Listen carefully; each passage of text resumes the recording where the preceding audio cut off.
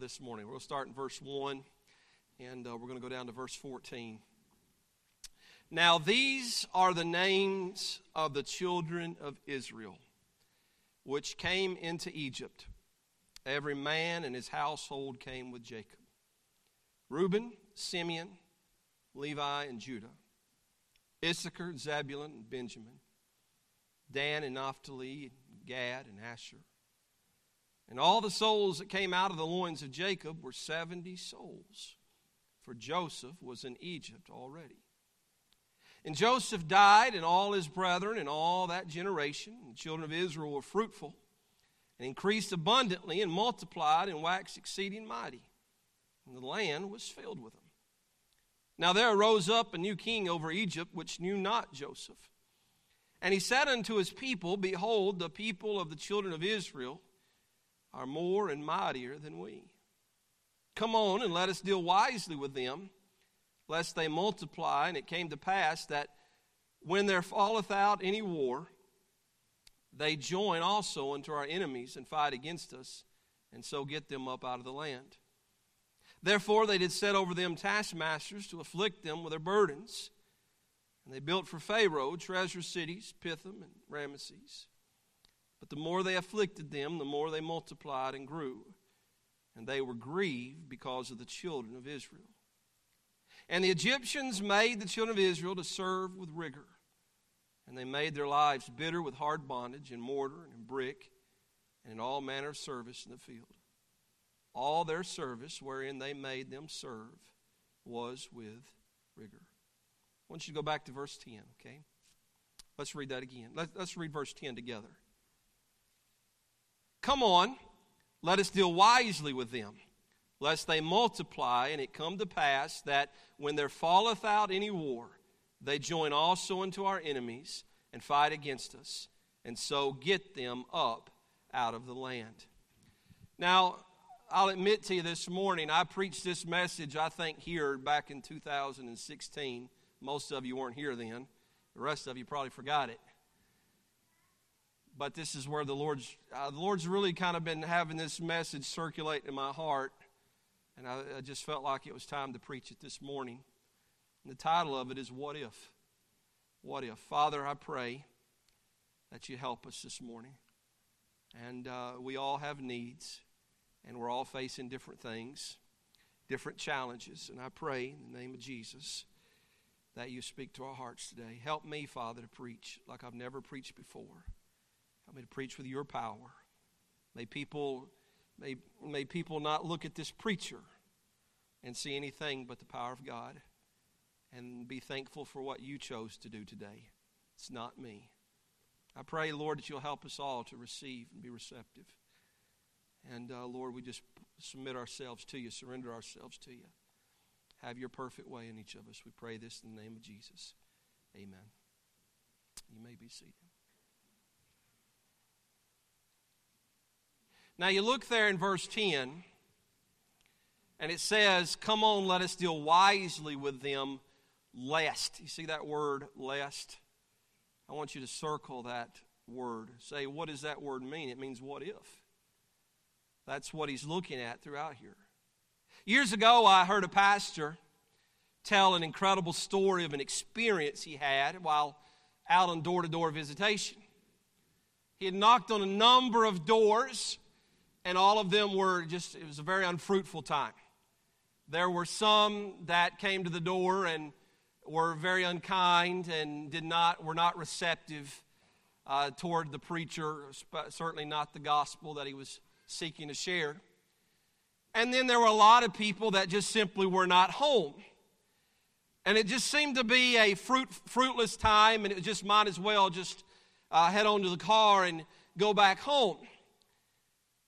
But he decided to give it one more try, and he went to this house that seemed kind of dark. It was the yard was grown up a little bit, and he certainly didn't know what to expect when he went there, but he decided, I'm going to give it one more shot, and he went and he knocked on that door and waited for the response and gave it a little time. Couldn't hear anybody, no dogs barking, and nobody was coming to the door. And so he He knocked a second time. And he stood back away from the door and he waited, continued to listen, looks at the windows. That's the key, man. You look at the windows to see if the blinds move, right? That's always a telltale sign. No blinds are moving. And normally, after you wait a little while, it's time to move on. But he didn't want to leave. So he knocked again. Still nothing. So he knocks again. Guess what, Adam? Nothing. Nobody come to the door.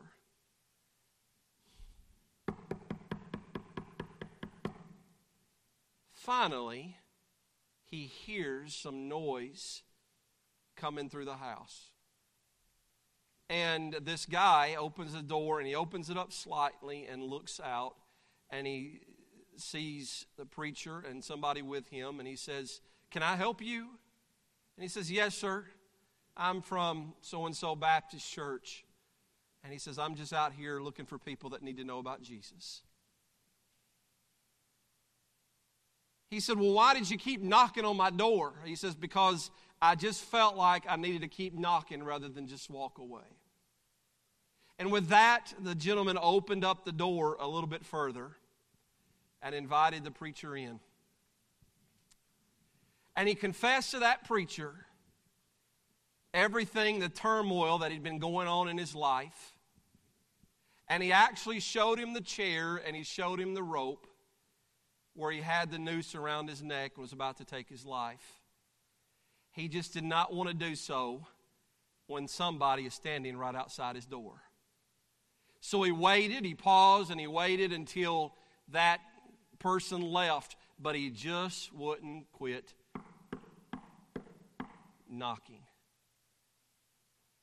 The fella got saved. Isn't that a wonderful story? The fella came to know Jesus Christ as his Lord and Savior. I have a question for you. What if he quit knocking? What if he quit and just said, "It's no use. I'm not doing any good today. Let's just go on home"? What if he decided not to even go to that door and say, "Everybody else has been unkind to me. Nobody else has wanted to hear about Jesus. Nobody has been at home. It doesn't look like anybody is going to be at this home. And if they are, they're probably not going to be receptive to the gospel." What if he would have just made that decision so many of us often make? What's the point? Let's just call it a day. But he listened to that still small voice and that tugging in his heart. Just keep knocking. And the result was a man escaped the power and depths of eternity in hell to know Jesus Christ as his Lord and Savior. What if is a question that we often ask. It is a conversation that we have in our heads probably many times more than we have face to face. On one hand, it is a question that inspires us to explore the possibilities. Although public sentiment was that the world was flat, Christopher Columbus entertained the idea, what if it was round? Although he failed hundreds of times, Edison kept coming up with ideas. What if I do it this way? Until he finally created the light bulb. Although they would have to cross the treacherous Atlantic Ocean, the Pilgrims set foot in the New World because they had a dream. What if they could worship God freely? William Tyndale gave his life at the stake because he was driven by a purpose. What if the common man could have a copy of the Bible for himself written in his own language? Churches that have seen millions of people saved throughout the years were started throughout the world because someone said, what if we begin a church in this community? Just imagine what God can do. What if unlocks the possibilities of God doing great things. But on the other hand, asking what if will cause us to focus on our greatest fears. We have insurance policies for everything because of the what if. What if I have a car accident? Well, you better have some Alpha Insurance or State Farm, amen? What if I get sick? Well, pull out that Blue Cross Blue Shield card. What if I die? How will I provide for my family? We'll get you some life insurance because of the what if. We'll use the what if as an excuse when we become set in our ways and we're unwilling to try new things. You look at that new food that you've never had before and you question, what if I don't like it? What if it doesn't like me? What if I try out for the team, what if I don't make the team? How embarrassed I will be. And I see that pretty girl and I want to ask her out, but what if she don't like me? Or what if the dad don't like me? Right? You know what I'm talking about. Marriages have turned into a divorce as a result of what if. Eve sinned in the garden because the devil got her to doubt God and begin to think, what if? There are many once-fired Christians no longer doing anything for God because they went chasing the what if. So from one perspective, it offers up the hope of something wonderful and a positive, life-changing experience. From the other, our hearts become filled with fear. It could possibly destroy our lives.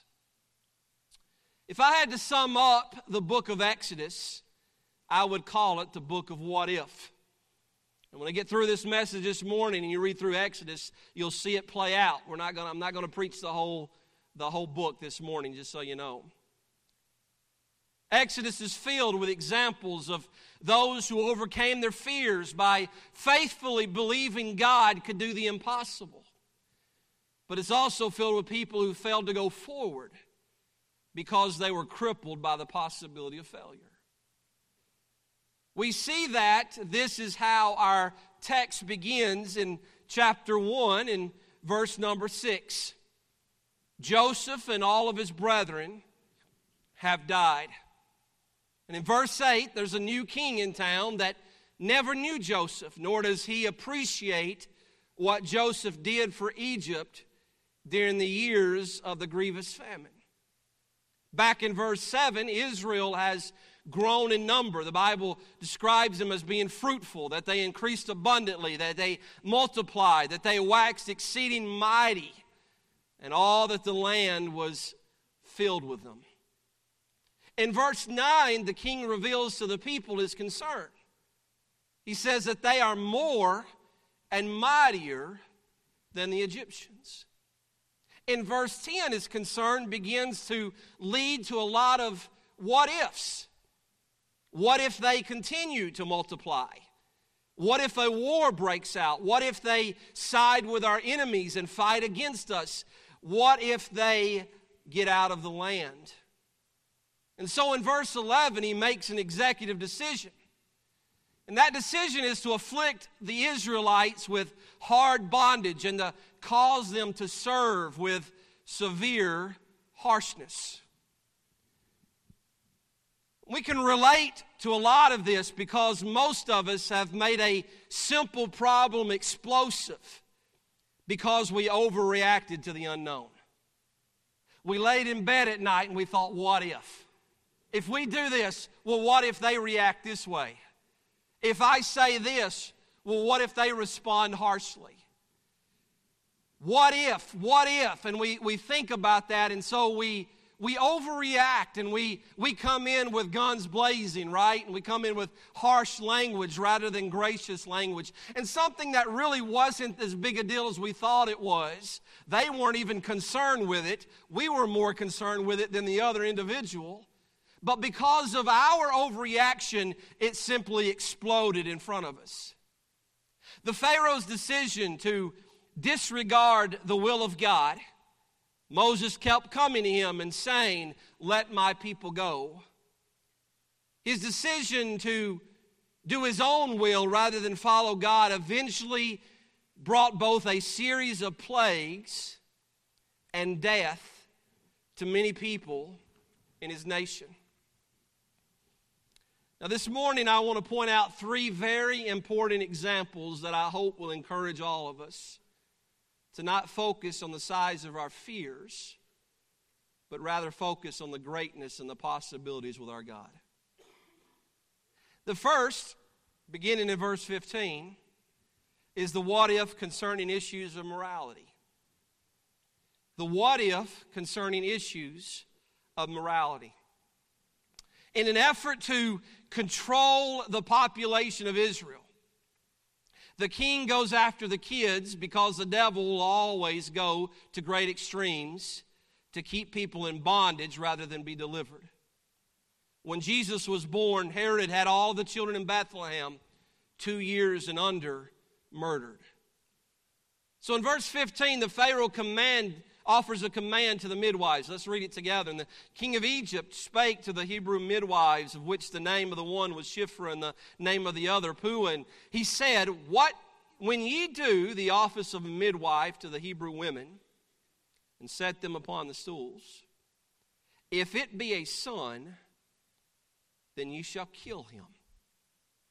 But if it be a daughter, then she shall live. Imagine having to face that command from the king. Can you imagine being put in that position? We worry about what our friends will think if we choose to walk with God. We are afraid of our family's reaction if we tell them how to get saved. We're afraid of being rejected if we invite someone to church. We're afraid of being reported if we speak about our faith to our coworkers. These ladies were told by the highest authority to murder innocent children. And the questions begin. If I do what I know is right, what if I lose my job? And if I lose my job, how will I pay my bills? If I can't pay my bills, what if we lose our house? And if we lose our house, what if we have to live on the street? What will my family do? What will people say? But notice their response in verse 17.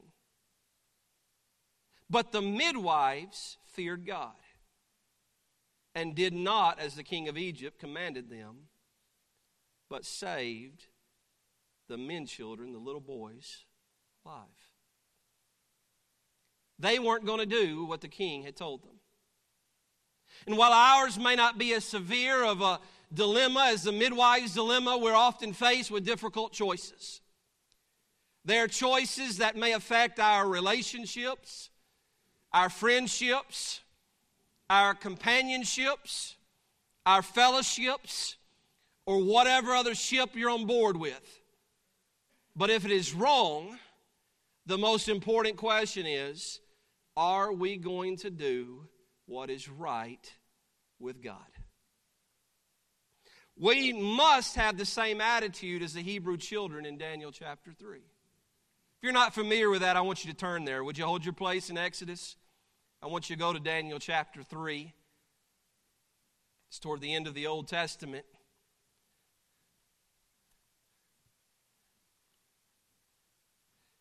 Shadrach, Meshach, and Abednego were faced with a dilemma. It was noticed that when everyone bowed down to the image of Nebuchadnezzar, when the music began to play, it was noticed that Shadrach, Meshach, and Abednego refused. They were not going to worship any other gods. They weren't going to bow down to any idol or any false god. And so it was told the king, and the king told them, listen, if you don't bow down, I'm going to fire up the furnace even hotter. And I'm going to throw you in there. You're going to lose your life if you refuse to obey the king. Look in Daniel 3, verse 16. Or verse 15. See the very end of verse 15. It is asked, who is that God that shall deliver you out of my hands, the king says.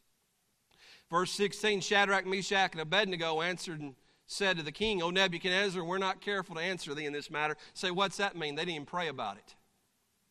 They didn't even pray about it. They didn't think about it. They didn't lose one wink of sleep over it. They knew it doesn't matter what you say, it doesn't matter how you threaten me, it doesn't matter what you face in front of me. The what if here is not what's going to happen to me if I disobey God. The what if here is what might God do if I obey Him. So they just said, listen, we're not careful. We're not going to tiptoe around this. We're not going to pray about it. We're just going to tell you like it is. In verse 17, if it be so, if you throw us into that fire, our God whom we serve is able to deliver us from the burning fiery furnace. And He will deliver us out of thine hand, O king. That's faith, isn't it? Faith says, listen, if this happens to me, I want you to know that I believe my God can deliver me out of this. I believe that God will see me through this. But I know the question, but what if God doesn't see you through it? What if it doesn't turn out that way? Because we all know this. Yes, there are people who get cancer and God heals, but there are some that we love that perish. So what if God doesn't show up? What if God doesn't deliver? Well, He has an answer for that, verse 18. But if not, if God doesn't deliver, be it known unto thee, O king, that we will not serve thy gods, nor worship the golden image which thou hast set up. We just want it to be known we're sticking with God. All right? If we go down, we're going to go down doing the right thing, because it is the right thing. So we're just going to trust the Lord with it. Boy, the midwives were faced with a difficult task. Go back to Exodus 1 and verse 20 and 21. These ladies had a much harder decision than I've ever had to make, and they chose God. And look how the Lord responded in verse 20 in their particular case. Therefore, God dealt well with the midwives, and the people multiplied and waxed very mighty. And it came to pass, because the midwives feared God, that the Lord made them houses, which means He gave them families of their own. Isn't that just like God? Well, I'm faced with this. The king says we got to kill those little boys. But we're not going to do it because we know that would dishonor God and that would be taken of an innocent life. We are going to obey God and serve the Lord, and we're going to just trust the Lord with whatever happens. And so they did. And God sees that. God knows it. God recognizes why you're doing it. He knows your heart. In this particular matter, God came through for them. And He gave them children of their own. God blessed them in a mighty, mighty way. And rather than emphasize what might go wrong, we should focus more on the possibility of what God might do if we simply do what is right. Amen? All right, look at verse 22. The what if concerning issues of family. The what if concerning issues of family. Now, Pharaoh takes things a bit farther. He sets up if you will, a government-run healthcare system. He charges all of his people to throw every Jewish son in the river. The midwives didn't obey. God protected them. God took care of them. He's just going to decide. He says to everyone, if you see a Jewish son, then I want you to throw him into the river. Now, I'm going to tell you something. I often fear of what kind of world our children are going to grow up in, what they're going to face in the future.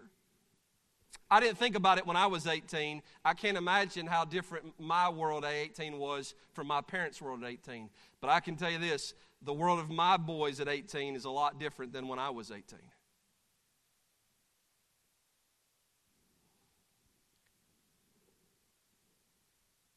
When I look at my children, I often find myself gazing their future and I think, what if? And sometimes I smile at the possibilities. I just think of what God might do with their life. And then sometimes I look at them and I feel overwhelmed with the responsibility of me making the right choices. Because I believe that the best way for our children to find the will of God is for mom and daddy to be in the will of God. Amen. And sometimes I'm simply scared to death. In chapter number 2, we're introduced to a family of Levi that have a newborn son during this frightening time. They already have a 3-year-old named Aaron, and they have an older daughter named Miriam. And this little boy is absolutely precious as you read through here. He's good-natured. He's just an all-around wonderful child. I mean, they had him for 3 months, and nobody knew who he was there. That was a quiet baby, amen. That baby never had colic. That had to be a good-natured little boy. His mother does everything she can to hide him for 3 months, but you begin to feel her fear in verse number 3. Read verse 3 with me. And when she could no longer hide him, she took him for an ark of bulrushes and daubed it with slime and with pitch and put the child therein. To daub means to apply something in a crude and hurried way. So we see in verse 3 what she was doing, but I wonder what she was thinking.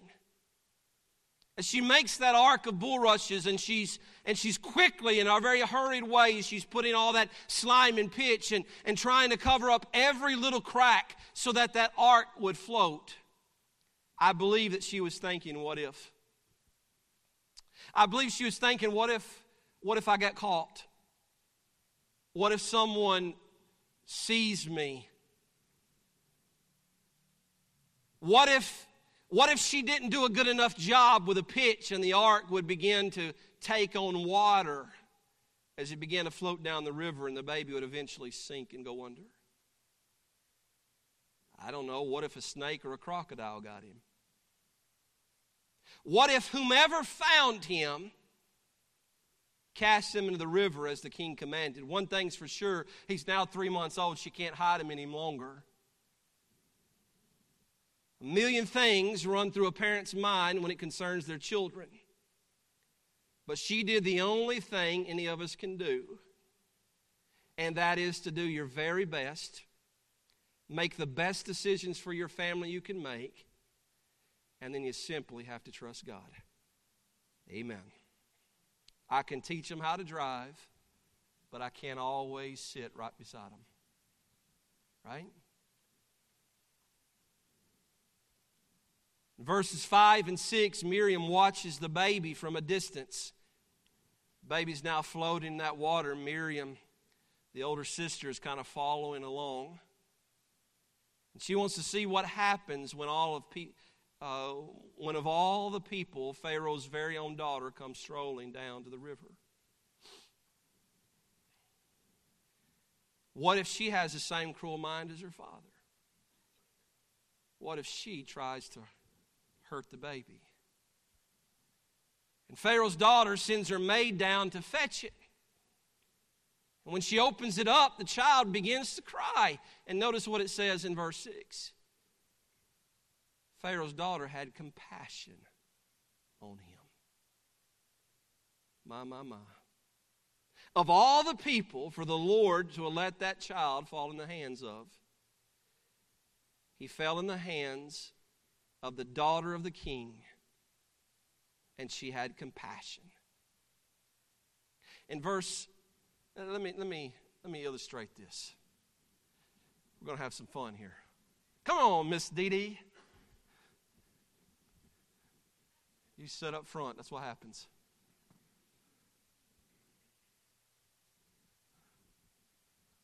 Come right over here. All right? Huh. Come on, Kylie. Come right over here. You're mama in this one, okay? I want you to, do you mind kneeling down right there? All right, perfect. All right? I've got, somebody let me borrow their baby right here. Here you go. Just kidding. All right? All right, you're Pharaoh's daughter, okay? Come on up here. Come on, Carly. Come on, hurry. Come on up here. All right?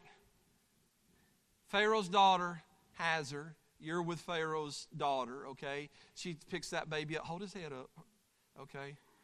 All right, head up. All right, isn't he just beautiful? Yeah, it's actually a girl, but you don't know that, okay? All right, so isn't he just beautiful? Beautiful. You have compassion. You're just moved.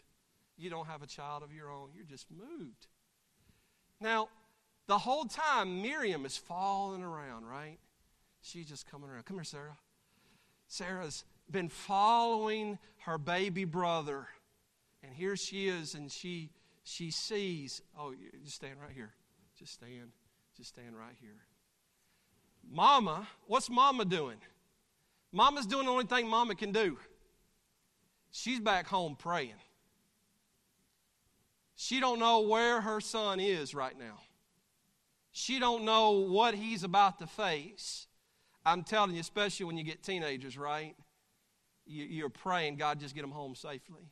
God, keep them away from wrong. You're praying while they're out having fun. You're back home praying. She's just praying. God, take care of my baby. I did everything I could, Lord. I had him for 3 months. I kept them quiet. I can't hide him any longer. Now it's at the point I can't do anything but trust you with my son. And I'm just asking you to please take care of my little boy. And Miriam, man, she's just curious. I don't know. Mama might have sent her. I don't know. Maybe she's just curious. She just wants to find out. And look who got him. Mm-hmm. Yeah, they're very good. Not her, of all people. But she's holding that baby, right? And she sees that. Come on, Sarah. Sarah comes running. Yeah. Oh, you're about to have fun. You got heels on? Oh, you're in heels. I'm sorry, you're about to have some fun. All right? Listen, she comes there, and it says this in the Bible. She comes and she talks about the baby, and she says, hey, would you like for me to go get a Hebrew to nurse that baby for you, to take care of that baby? And she says, yes. Yes, would you please do that? Oh, yeah, man. I mean, listen, how would you go to her? How would you go to Mama?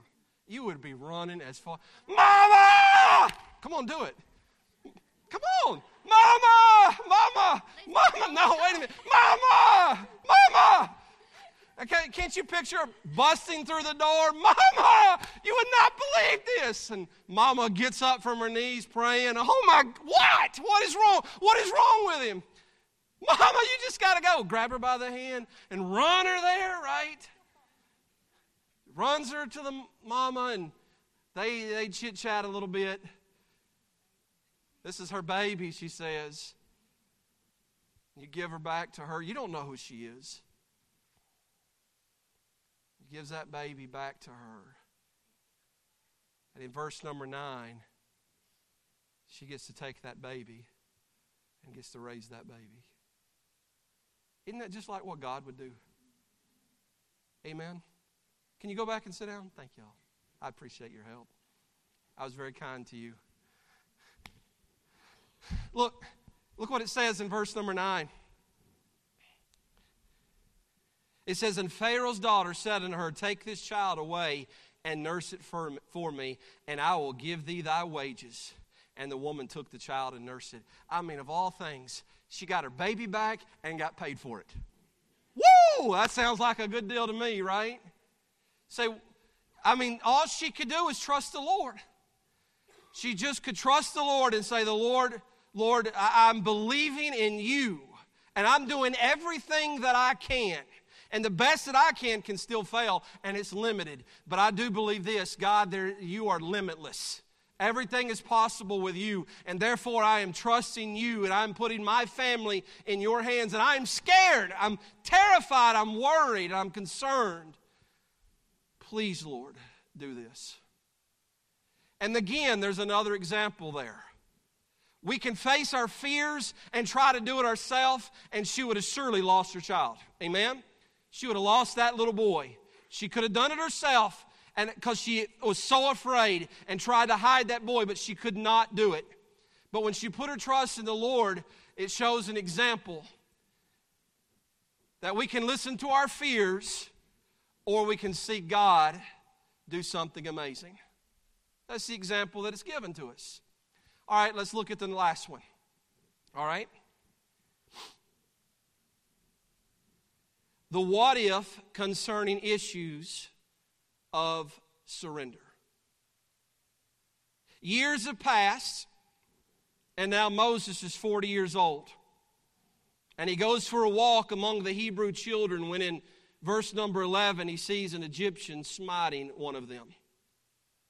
Let's read verse 12 together. And he looked this way and that way. And when he saw that there was no man, why did he look this way and that way? Because he's thinking, what if, Andrew? He looks this way, he looks that way. And when he saw that there was no man, he slew the Egyptian and hid him in the sand. What if someone sees me do this?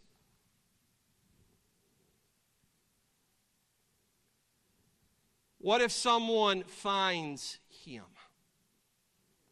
What if I get caught? And so I do my very best to cover it up. Would you hold your place here? We're going to come back in a minute, but go to Acts chapter 7, please. Acts chapter 7.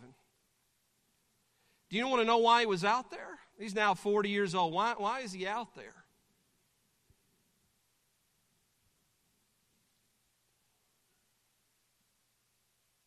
Look in verse 22 of Acts 7.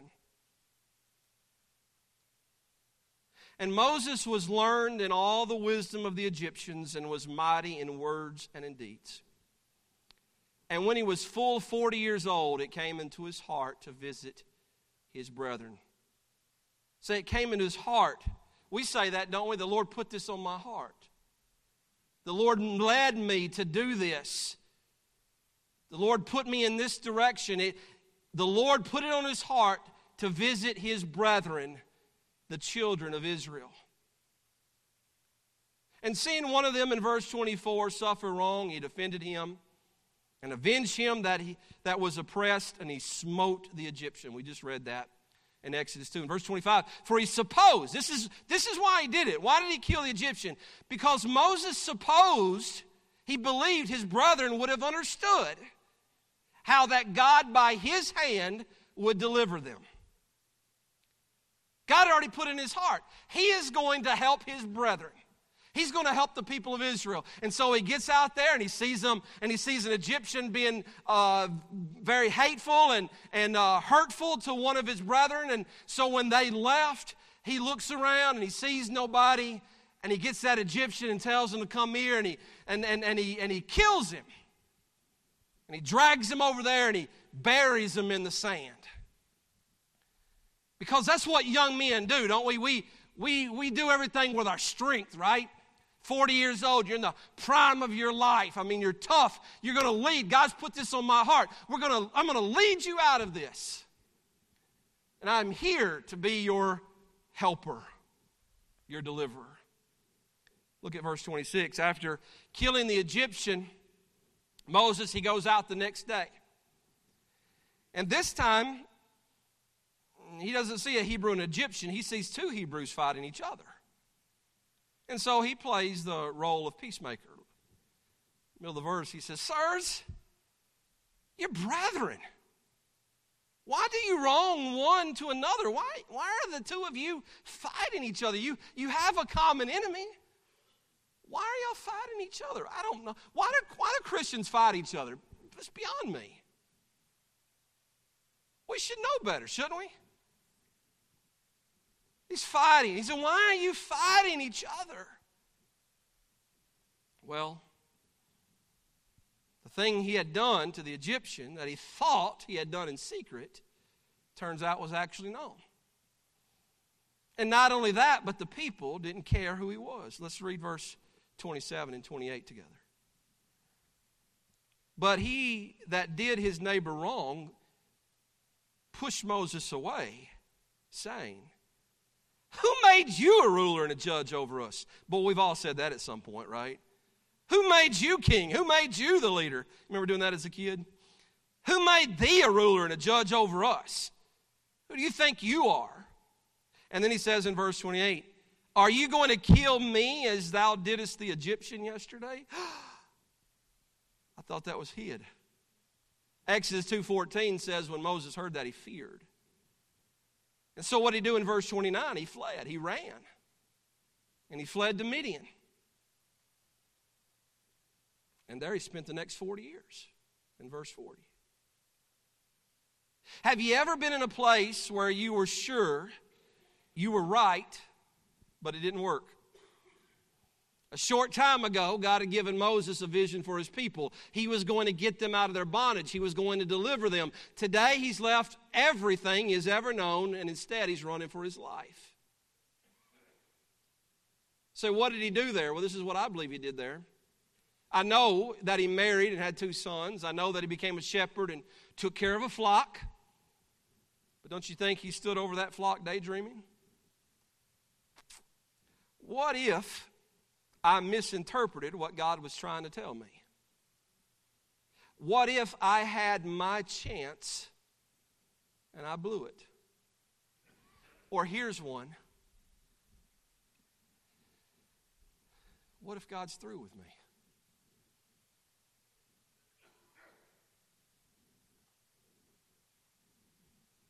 Go back to Exodus 3.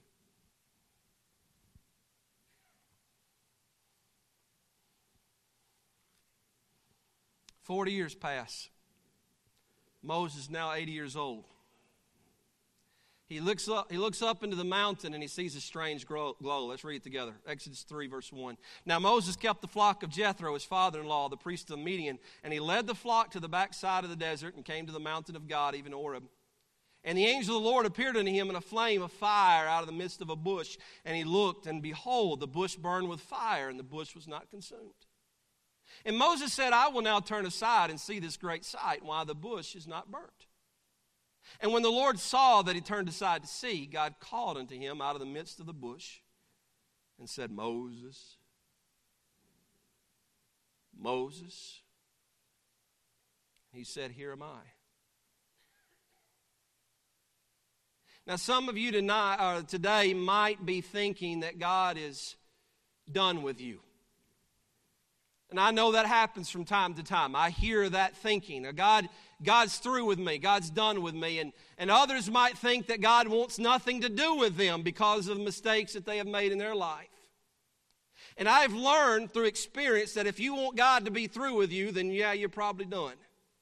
Not because God's done, just because you won't let him do anything. But if you're still seeking him, he's still got things for you to do.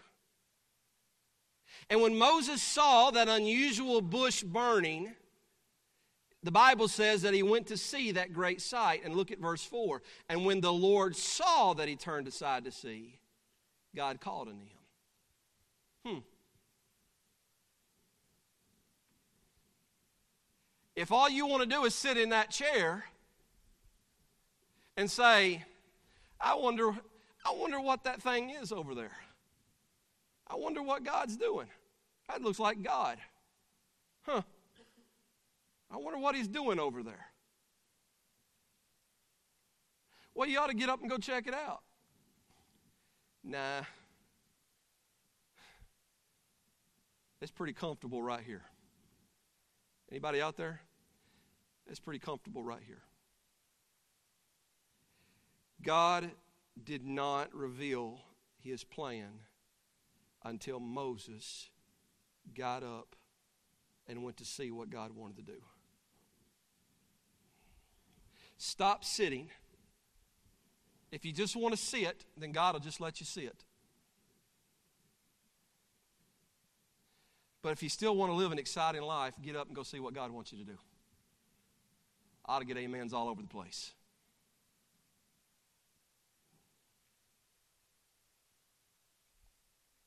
In verses 7 through 10, God simply reminded him of what he told him years ago. Let's read verse 7. And the Lord said, I have surely seen the affliction of my people which are in Egypt, and have heard their cry by reason of their taskmasters, for I know their sorrows. And I'm come down to deliver them out of the hand of the Egyptians, and to bring them up out of the land into a good land and a large, into a land flowing with milk and honey, in the place of the Canaanites and the Hittites and the Amorites and the Perizzites and the Hivites and the Jebusites. Now therefore, behold, the cry of the children of Israel is coming to me, and I have also seen the oppression wherewith the Egyptians oppressed them. Come now, therefore, and I will send thee unto Pharaoh, that thou mayest bring forth my people, the children of Israel, out of Egypt. And Moses responds in verse 11. And Moses said unto God, Who am I that I should go unto Pharaoh, and that I should bring forth the children of Israel? Moses didn't have the same step or the mind that he did when he was 40. He didn't have the fight in him when he was 40. When he was 40, he'd just see him and he'd just go kill him himself. He'd take the fight to him. He's after it. But right now, he doesn't have that fight. Now he looks at himself and says, Who am I? He's been humbled by God. He's at a place where he's not sure that God could still use him. He didn't have that fire, the strength, or the zeal that he once had. But all he had was a simple promise from the Lord. And the Lord said in verse 12, read it, and he said, Certainly I will be with thee. Who am I, Moses said. Who am I that I should go into Pharaoh? And God said, It don't matter who you are. What matters is who I am, and I will be with you. No matter what you face, no matter what you're dealing with. God is not just calling 20 and 30 and 40-year-olds, amen? He's still calling 50 and 60 and 70 and 80-year-olds to serve him and be a leader of his people. That's what God wants to do. So in closing, we have seen through the example of the midwives that it is always better to trust God and courageously do what is right than sacrifice your testimony for the Lord. Can I say this, and I'll say this as a disclaimer. I can't promise you that everything will work out extraordinary. I can't promise you that. I can't promise you that you don't lose a child. I can't promise you that. All I'm showing is that in these passages, it is always better to put your confidence in the Lord than to try to live quietly in fear.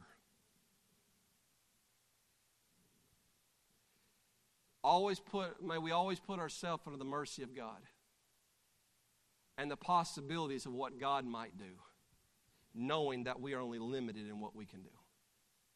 There's only so much we can do. But with God, all things are possible.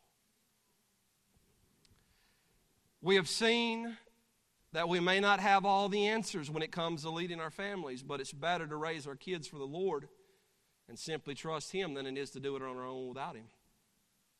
And we've seen that life doesn't always work. Can our musicians come? We've seen that life doesn't always work according to our schedule.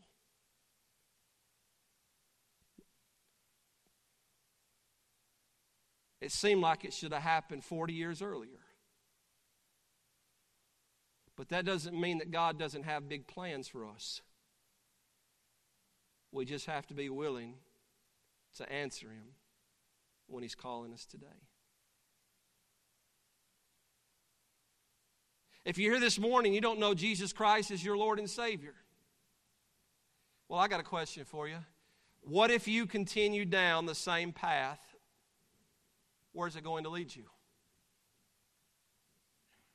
You've always done it without the Lord. You've always done it without Jesus Christ. You've lived your life. You've got the fruit. You see the fruit of it. Well, what if you continue down that path? Is it going to lead to better things?